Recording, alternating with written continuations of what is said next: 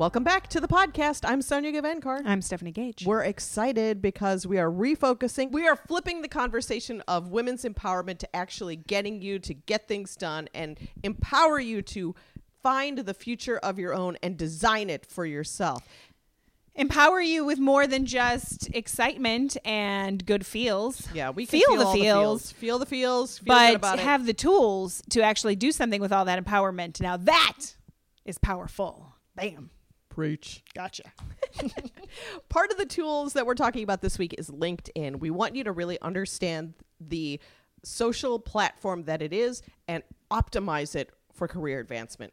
I love that. So today we're going to be talking about connections because that's really what LinkedIn can be used for. Building your tribe.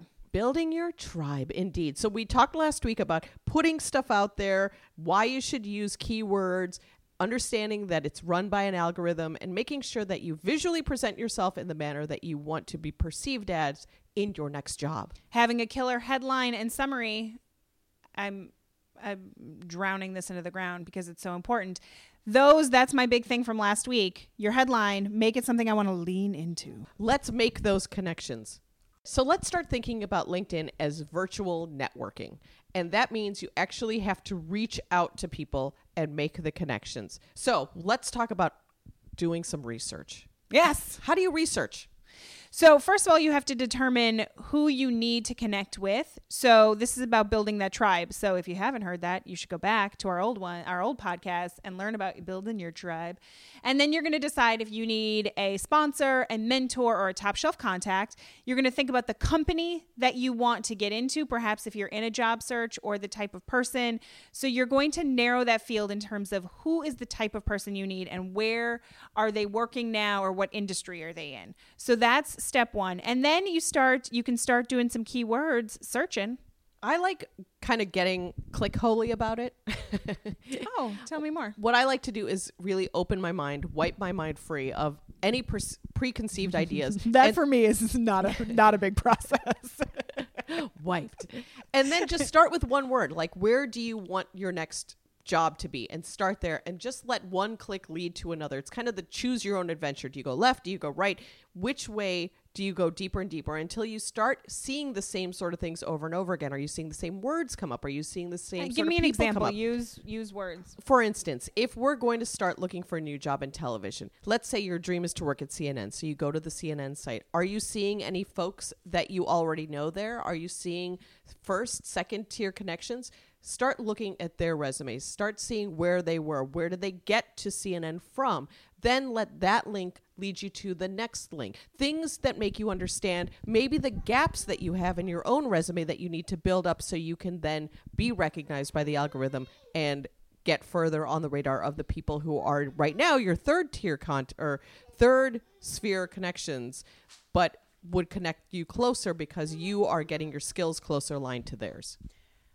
I think that is excellent in terms of identifying your gaps and creating a solution to get closer to where you want to go. So it's using it as this incredible research tool to say, again, here's, the people that I admire, I want to be in Sonia's position. What has she done to get there? And what are the gaps that exist for me now? And then how do I close those? That's so brilliant. The other thing that we always get approached for is, I see that you know somebody at Disney, or do you know somebody at Disney? Can you make a connection? Girl, I do not need to be doing that work for you. At all. So, in fact, I will not. Yeah, it just sort of pisses me off. And I always say, just go to LinkedIn. Do some research, because everything I have is public out there, so you can do the work for me, because I do want to support others. I want to help them make the connection, but I don't want to be doing all their work for them. So what do you recommend, Stephanie? So this is the case where I want to be working at Disney, or I want to be working at the museum. Who do you know? Is there anyone you can put me in touch with? So it's going to LinkedIn and going to their search bar and putting in museum public relations, right? So people are going to come up in that. And so here I am searching right now, and I will go down and see that, oh, this person, Sonia, is connected to Stephanie, who's a connection of mine. So then I come to Stephanie and I say, hey, I see you're connected to Sonia, who's very important for me. I'm looking to be there. Would you make an introduction for me? Are you open to sending an email via LinkedIn, or just, using actual email addresses? But do the work to find out how I'm connected and who I am in that company. Because then again, if you come to me and say, I see you're connected to Sonia, I'd like to be connected to, great. I'm happy to send an introduction. But if you just ask me if there's anyone I know, I may not remember. I may not be thinking of it. And again, I don't want to go do the research for you, just what you're saying. Stephanie and I are actually going through this right now. We are looking to reach out to folks to give us some advice with this endeavor that we're working on, because we are at a point where we need a little outside support. And we're using LinkedIn in the same way. Who has a connection to us? Who are using the same kind of terms? Who can we align with to help us grow? But we're not going to some rando person being like, can you help me? No, we're doing the research and we're doing the legwork beforehand so we can walk in with as much information before we start the relationship. And warm connections are always better than cold. Ooh. You can absolutely do cold connections, but warm makes all the difference in the world. If Sonia is vouching for somebody to me, I am going to pick up that phone. If I get somebody out of the blue, I'm a lovely person, so I probably would, but the chances are lesser. And LinkedIn reminds you of this regularly. Every time you connect with somebody, they send you an email that says, see Stephanie's connections. There's a reason they do that. They want you to connect with each other. So do it. The other thing, speaking of warm connections, is keep the relationship warm and do it with a personal touch.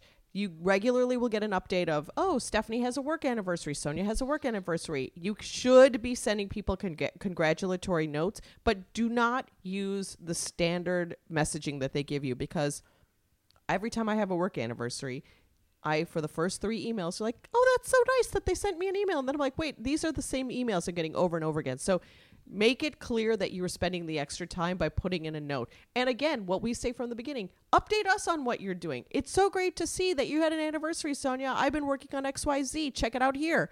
I'd love to see that.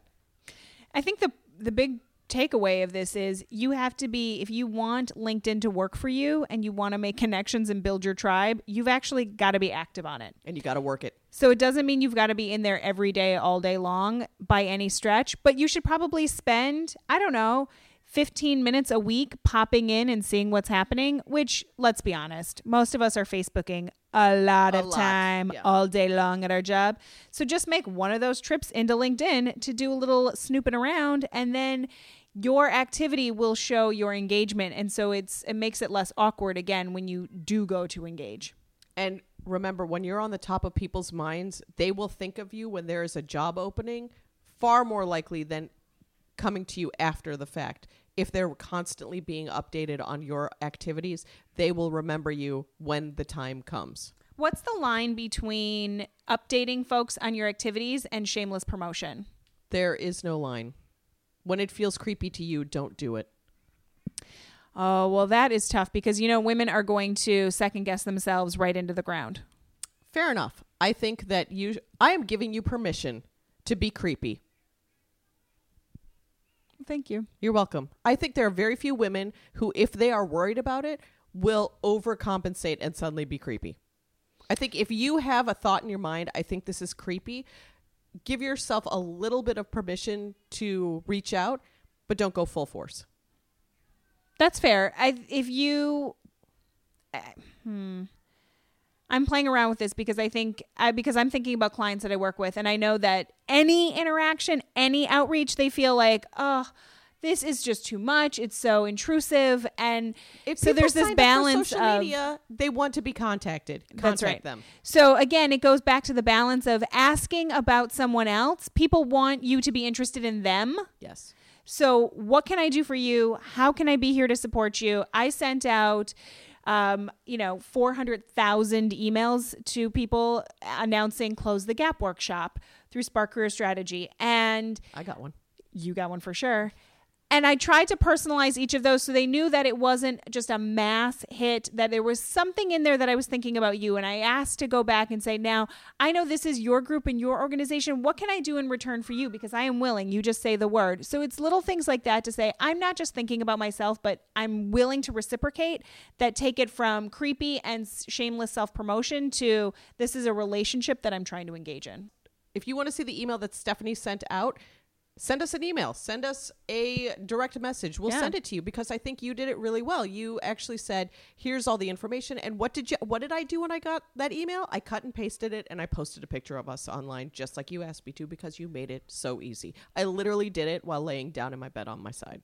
On your side. On my side. I was in the spoon position. I was a little spoon and, and my iPad was the big spoon.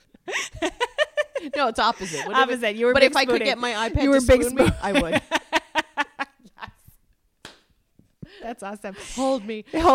So again, it's about finding that balance, and that's the difference. So, and yeah, absolutely. I'd love to share that email and blast it around. So direct message us on Twitter or Facebook, and we'll scoot it over to you. Join us next week where we dive even deeper. We're going to go expert level LinkedIn. Oh, I mean, it. I can't wait. We're not going to be able to see the top anymore. Join us next week or go back and listen to some of the old podcasts on SoundCloud. We'll be here coming up with better ideas of how we can help empower you with tools and tricks and get you to make the future of your own design. I'm Sonia Gavankar. I'm Stephanie Gage.